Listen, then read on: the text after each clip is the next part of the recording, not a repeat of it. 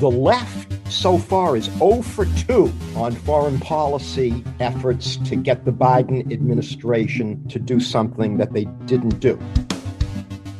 It is the first week of March, and welcome to episode 69 of Fault Lines, the National Security Institute's podcast that explores the disagreements between the political left and right on issues of national security and foreign policy.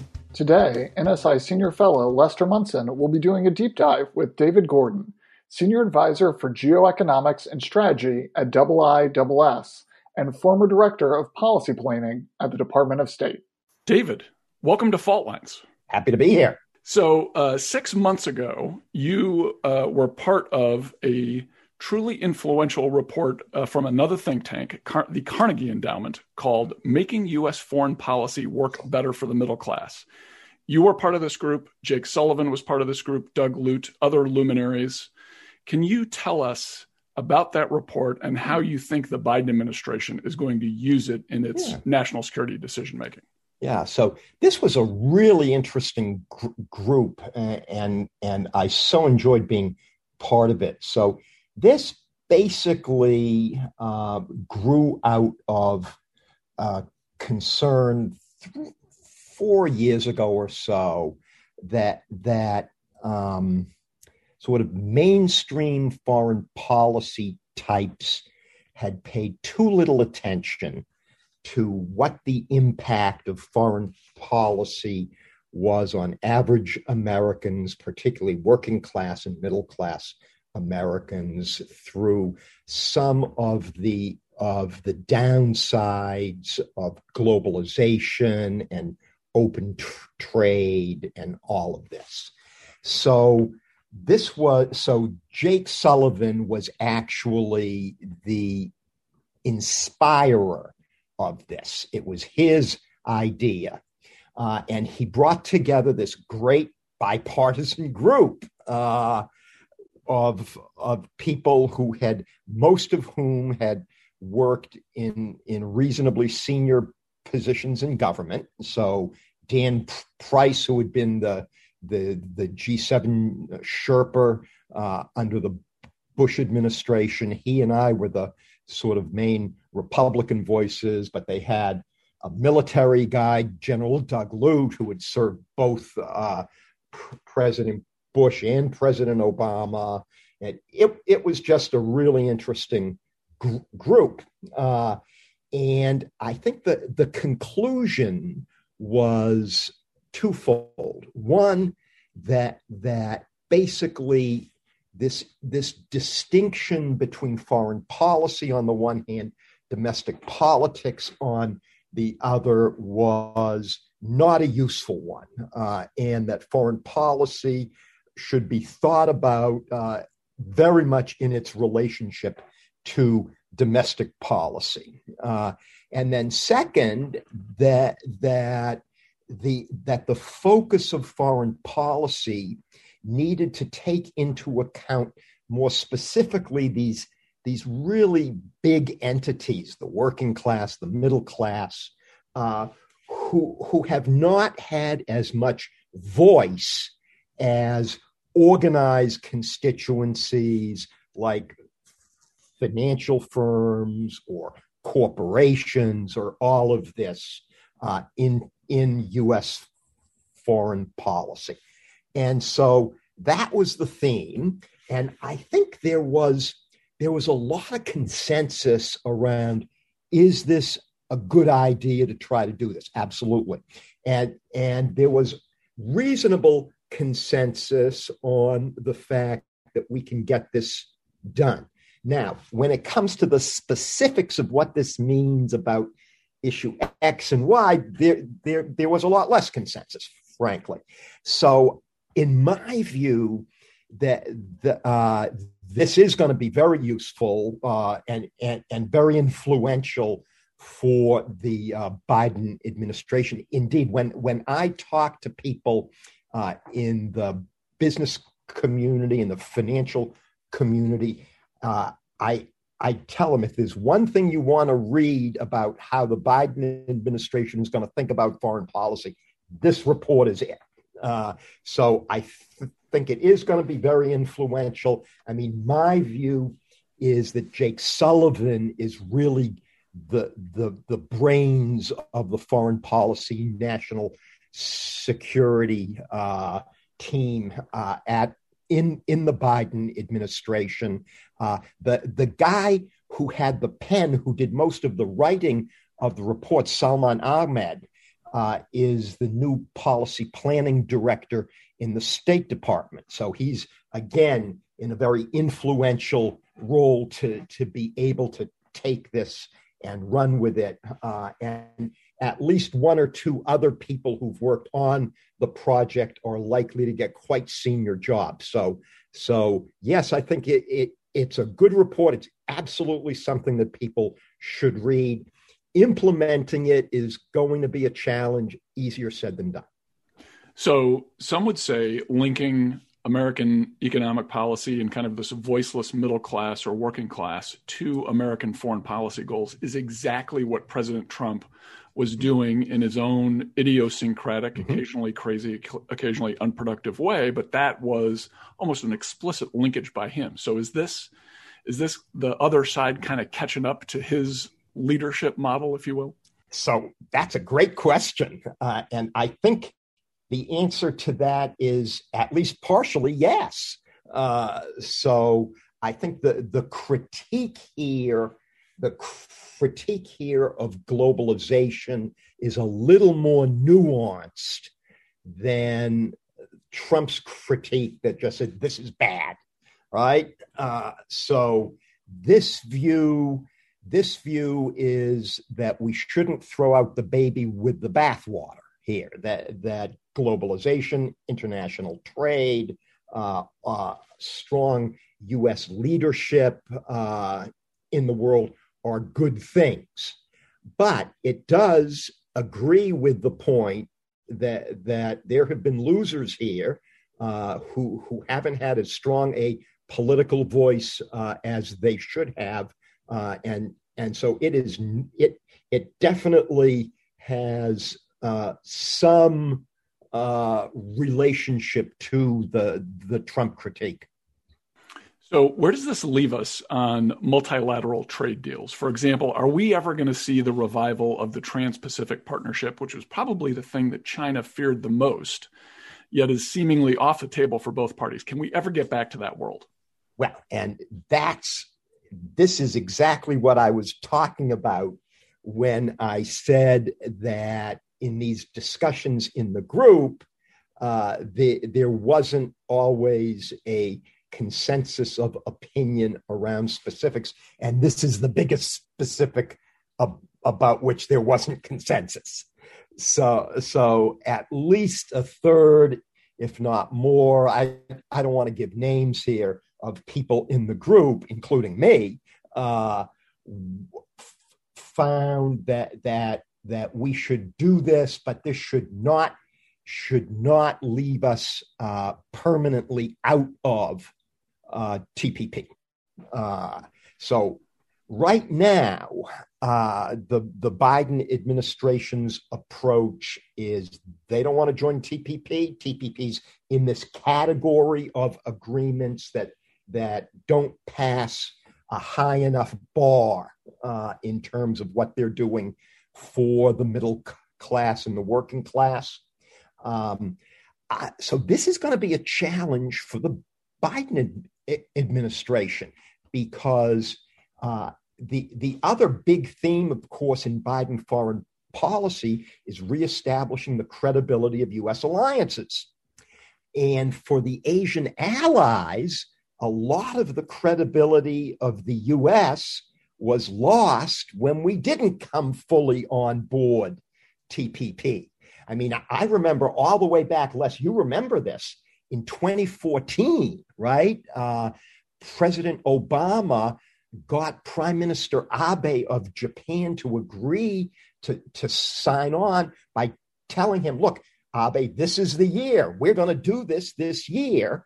And then, of course, Harry Reid intervened and said, look, Mr. President, if you try to push this before the midterm elections, the Dems are going to get killed. Well, the Dems got killed anyway. And TPP had a moment. The votes were there in 2014, and we never did it. And then during the 2016 campaign, both candidates walked away from it. Now, I think the logic of the primacy of the competition with China and the logic of the centrality of U.S. allies in that competition, that strategic logic leads back to TPP. Whether the administration is going to be able to see that and do that is another question. I frankly think that there may be a window here to do this, probably in the 6 months following the midterm election. I don't think that Biden is going to be very interested in, or willing to take that jump really quickly. But this is exactly where this issue of the role of this report comes face to face with some of the challenges that the administration faces, and I do believe that a lot of what the TPP was designed to do was to create a very credible economic commercial component to U.S. Asia policy that would increase the credibility of the security guarantees that the U.S. has given to its Asian allies. And I frankly still believe that basic equation remains in place. And I think the Biden administration is going to have a very hard time coming up with anything that the Asian allies look at as being robust enough to create that kind of credibility for this effort to win back allies. So the other, while the Biden administration is figuring out if they can get back into TPP, and maybe it takes them 3 years or 5 years or who knows, in the meantime, the other big idea out there is some sort of what we used to call industrial policy, where perhaps the U.S. government gets more involved in strategic sectors, telecommunications, some healthcare sectors, artificial intelligence, things like that. Where did the group come down on that kind of investment in a more robust competition with China? Yeah, so I think there we had some really good discussions. Look, the U.S. isn't China. It can't be China, and it shouldn't be China. So I think the starting point is China isn't the model. On the other hand, I do think in certain very specific areas, a greater top-down thrust is necessary and is probably going to be forthcoming. Most significantly, on building a multilateral public-private partnership on creating a commercial alternative for the 5G framework, a commercial alternative to Huawei. And I think, again, the Trump administration put a lot of very, very powerful barriers in Huawei's path, and Huawei's taken a huge hit from that. On the other hand, there still hasn't really been any substantial movement to the creation of a non-Chinese competitor. And I do think that the administration is gearing up to do that. I think that the Japanese have done a lot of thinking about this. They have been actually ahead of the United States in thinking about this. What the actual form this is going to take, I don't know. But I think this will be the closest thing to a real top-down industrial policy. In addition to that, I do think that there's a lot that can be done to encourage technological innovation through pretty traditional kinds of policy, but that there's also a willing set of partners in Europe, in Asia, who would like to work with the U.S. on this. And I think it's going to be easier for the Biden administration because I don't think they're going to be as robust in saying, look, countries really have to make a choice. You either have to have commercial relations with China or with the U.S. You can't do both. Every country in the world wants to do both, and frankly, I think that this effort to define this as you're either commercially with us or commercially against us was not all that successful and won't be. And I think the Biden administration isn't going to give up on the whole notion, but it is going to be much more flexible in terms of working with a lot of countries who just do not want to make that kind of a choice. So every country in Asia is in the category of countries that don't want to make that choice. All right, so let's talk about the Belt and Road Initiative then. Yes. China's big foreign aid strategy. It's got multiple components. It's global. It's a direct challenge in a lot of ways to our values and our interests. How should the Biden administration be thinking about BRI and how we build in perhaps an alternative to that into the way we do things? Yeah. So I think that BRI was a pretty well thought out initiative in terms of what's China trying to do here. Three things, it seems to me. One is saying we're a great power now. The period of being modest and holding back that was the injunction of former Supreme Leader Deng Xiaoping.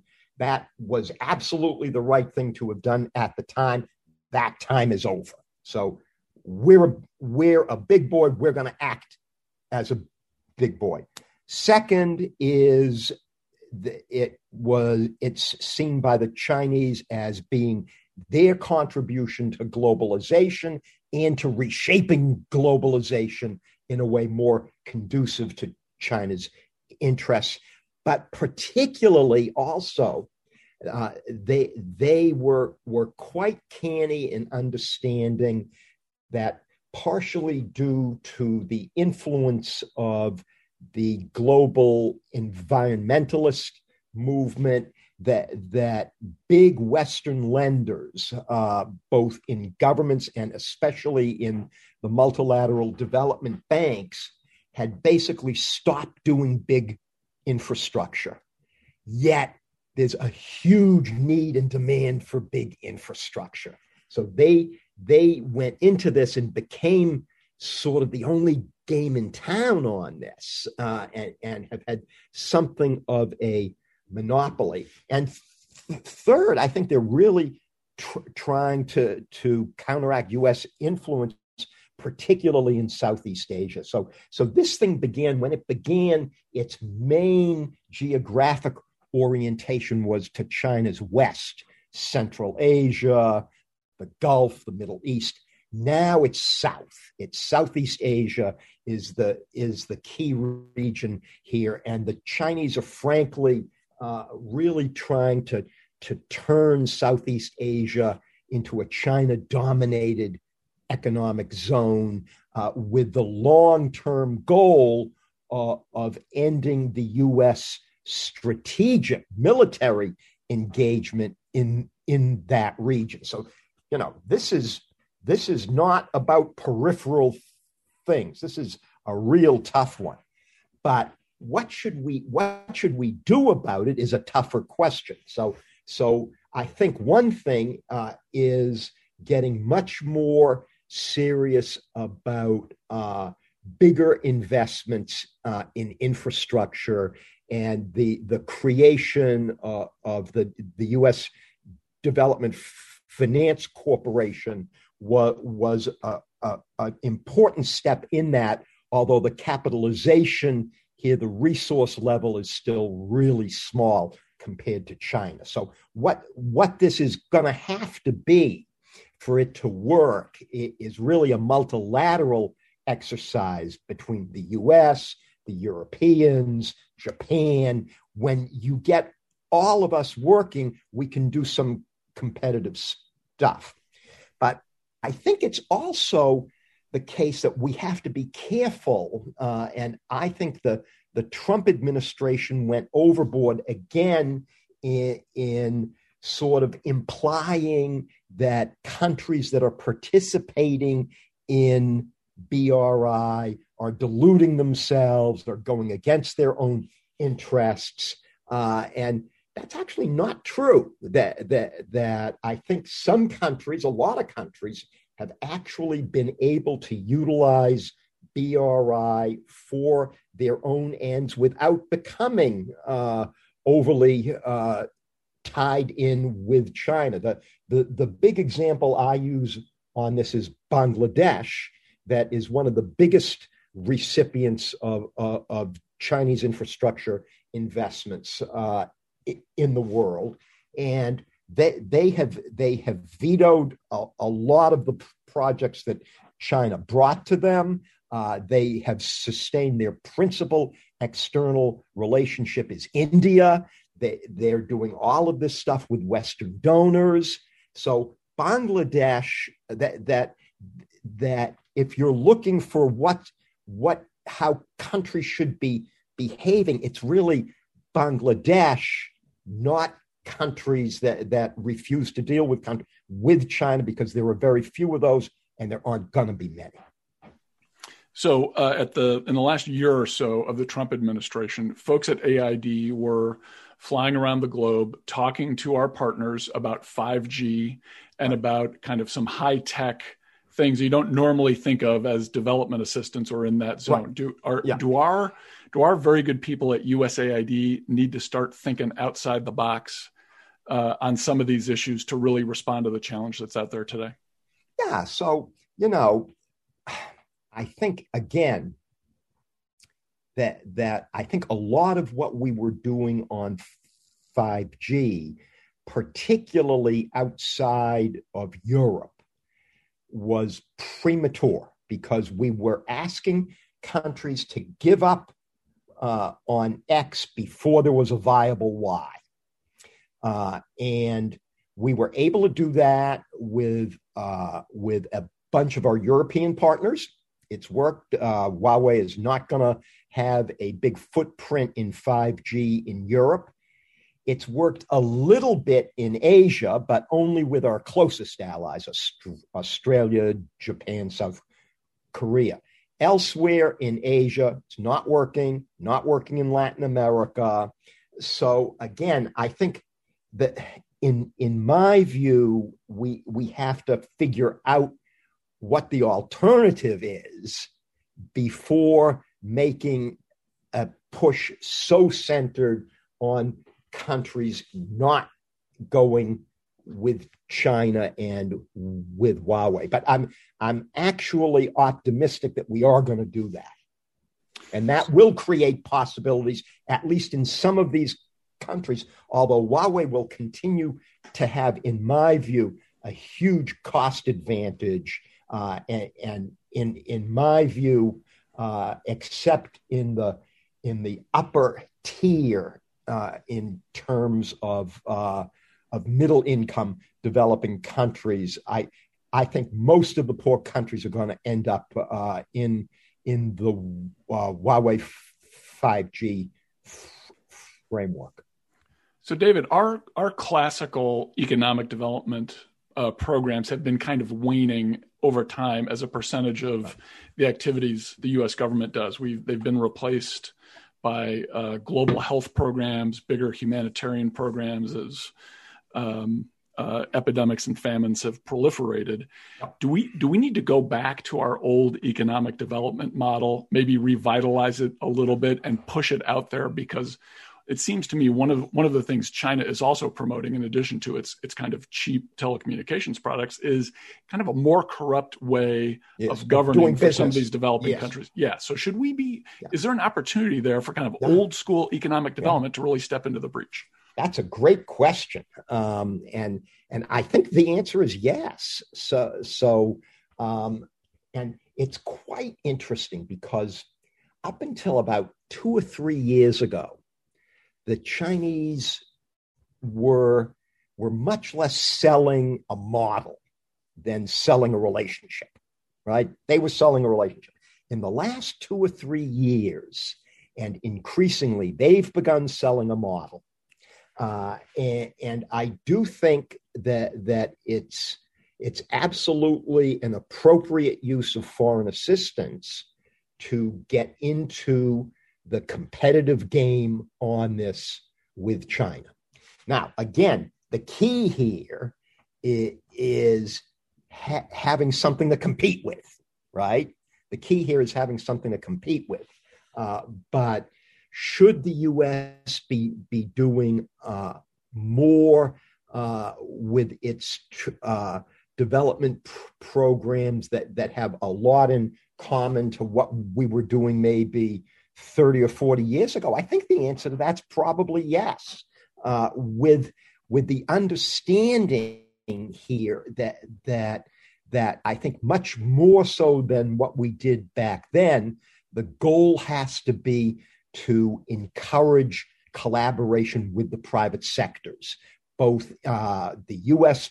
private sector to make investments in these countries and with the local private sectors to build their capabilities. Let's turn to American politics, because we're talking about the linkage between economic policy domestically and how we need to connect it to foreign policy, making sure we're not forgetting about the interests of working class folks and middle class folks, particularly in the middle part of the country. That's right. Those elusive Obama-Trump voters who feel like they've been neglected. Stepping back, you've worked for Republicans, you've worked for Democrats, you've been in the executive branch, you've been in the legislative branch. Do you think we're at a real turning point here in American foreign policy thinking, if both sides are kind of agreeing to look inward a little bit more? Yeah, so it's a really interesting question. So, I mean, I think it's the case that almost every president comes in wanting to be a domestic-focused president. So I don't think that's really new. I think virtually every president comes in saying domestic policy is going to take precedent over foreign policy. And it's not surprising that that's what they think. But, you may not want foreign policy, but foreign policy wants you, to take a riff off of Trotsky's great comment about war. I remember in the early days of the Bush administration, I mean, President Bush made this whole big thing about he's a domestic policy president, and then you get 9/11. He's no longer a domestic policy president here. I'm not sure we are at a fundamental turning point here. And I'm old-fashioned, and I actually still believe in the possibility of a bipartisan foreign policy. And I mean, in my view, I think that President Biden has been very lax in not bringing in a senior Republican into his cabinet. I mean, that expectations were that he was going to do that. I think Biden has that. That's what he created, these expectations. I mean, the cabinet is pretty much filled now, so they've lost that top opportunity. But, somebody like you, Les, with all of your experience on the Hill, chief of staff in the Senate Foreign Relations Committee, you should be like the deputy director of CIA. Not CIA, AID. I'm sorry, not CIA, AID. Either one would be fine with me. Well, yeah. But so I do hope that we do get some appointments of, there are a lot of talented Republicans out there, and I think they would be happy to serve. Now, we're not going to get one. I understand why President Biden didn't appoint Senator Romney, because the Senate is so close. There are a key handful of Republicans that the president hopes to work with. Romney is extremely high on that list. So it wasn't going to be a Republican senator who got this. But, I still believe that bipartisan foreign policy is possible. And one of the positive things about the team in the administration is I think they're basically not a highly partisan group in thinking about foreign policy.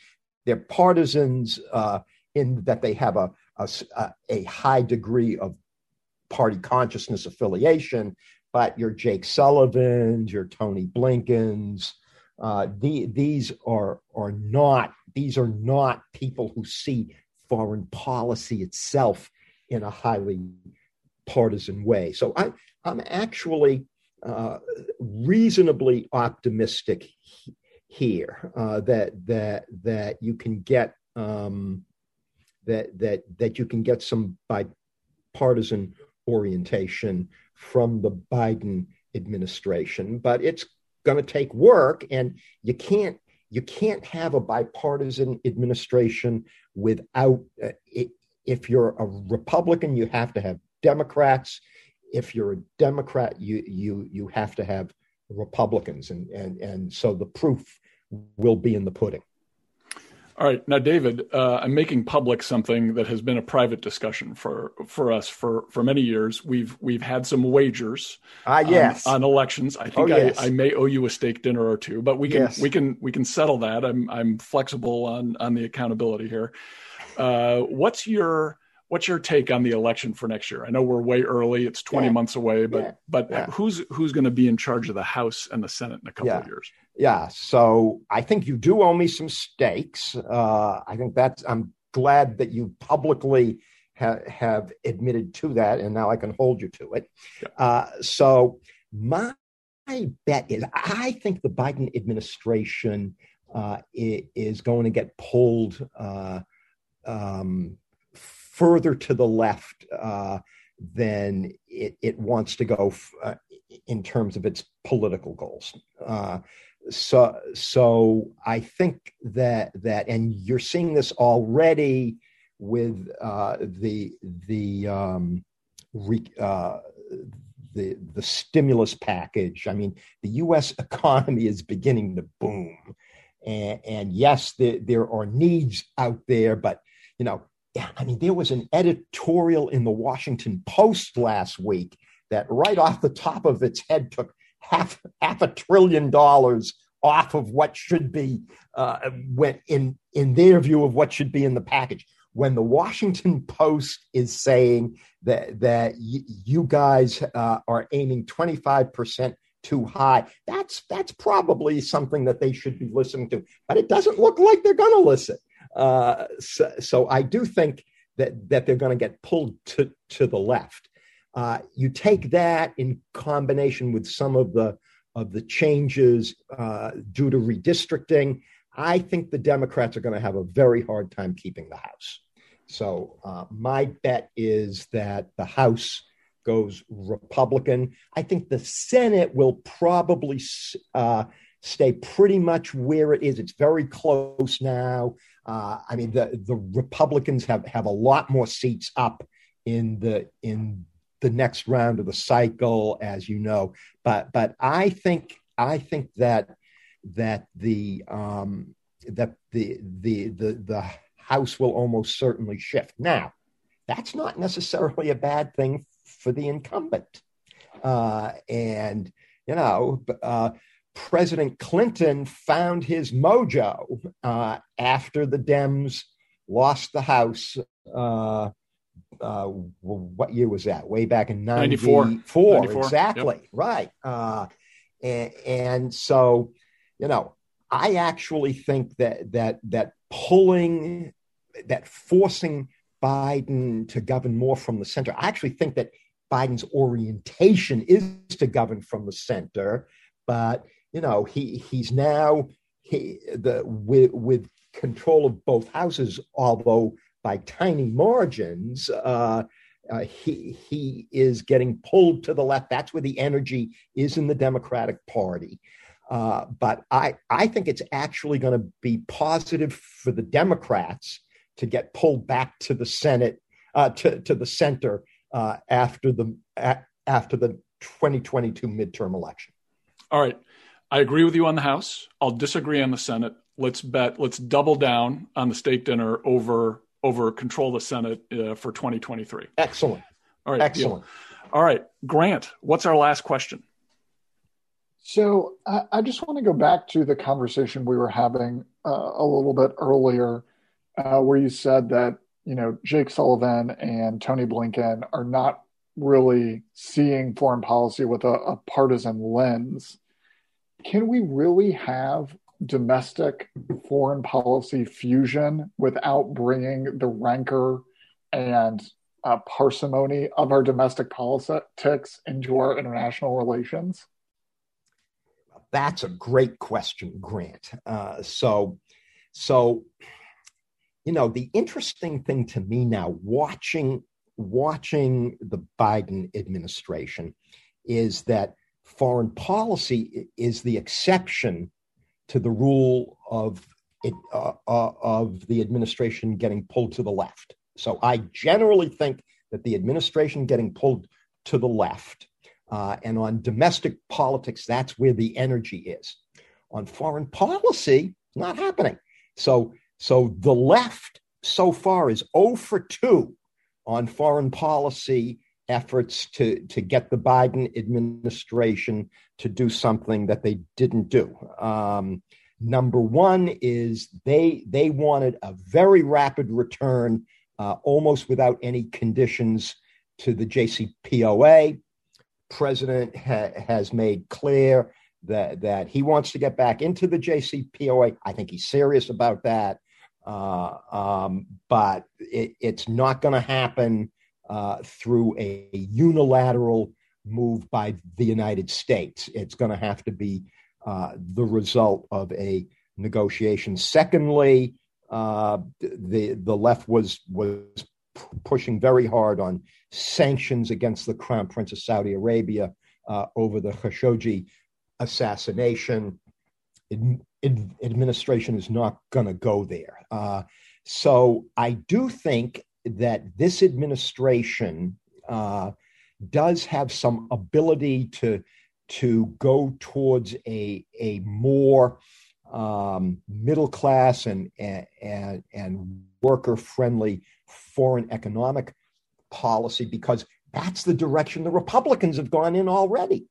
And so I do think there will be a bit of a constituency for those things on both sides of the aisle here. So I do think that the administration is going to be able to make these moves, and it's going to be able to do it partially because the real left wing of the Democratic Party is very weak on foreign policy. They frankly haven't developed foreign policy views yet that can really pass the test of very close examination. And until and unless they do that, I think they're going to remain pretty peripheral to foreign policy, despite the fact that the overall orientation of the Democratic Party is pushing more towards the left. David, this was fantastic. Thanks so much for being on the podcast. My pleasure. And I really enjoyed the discussion, and invite me back next year.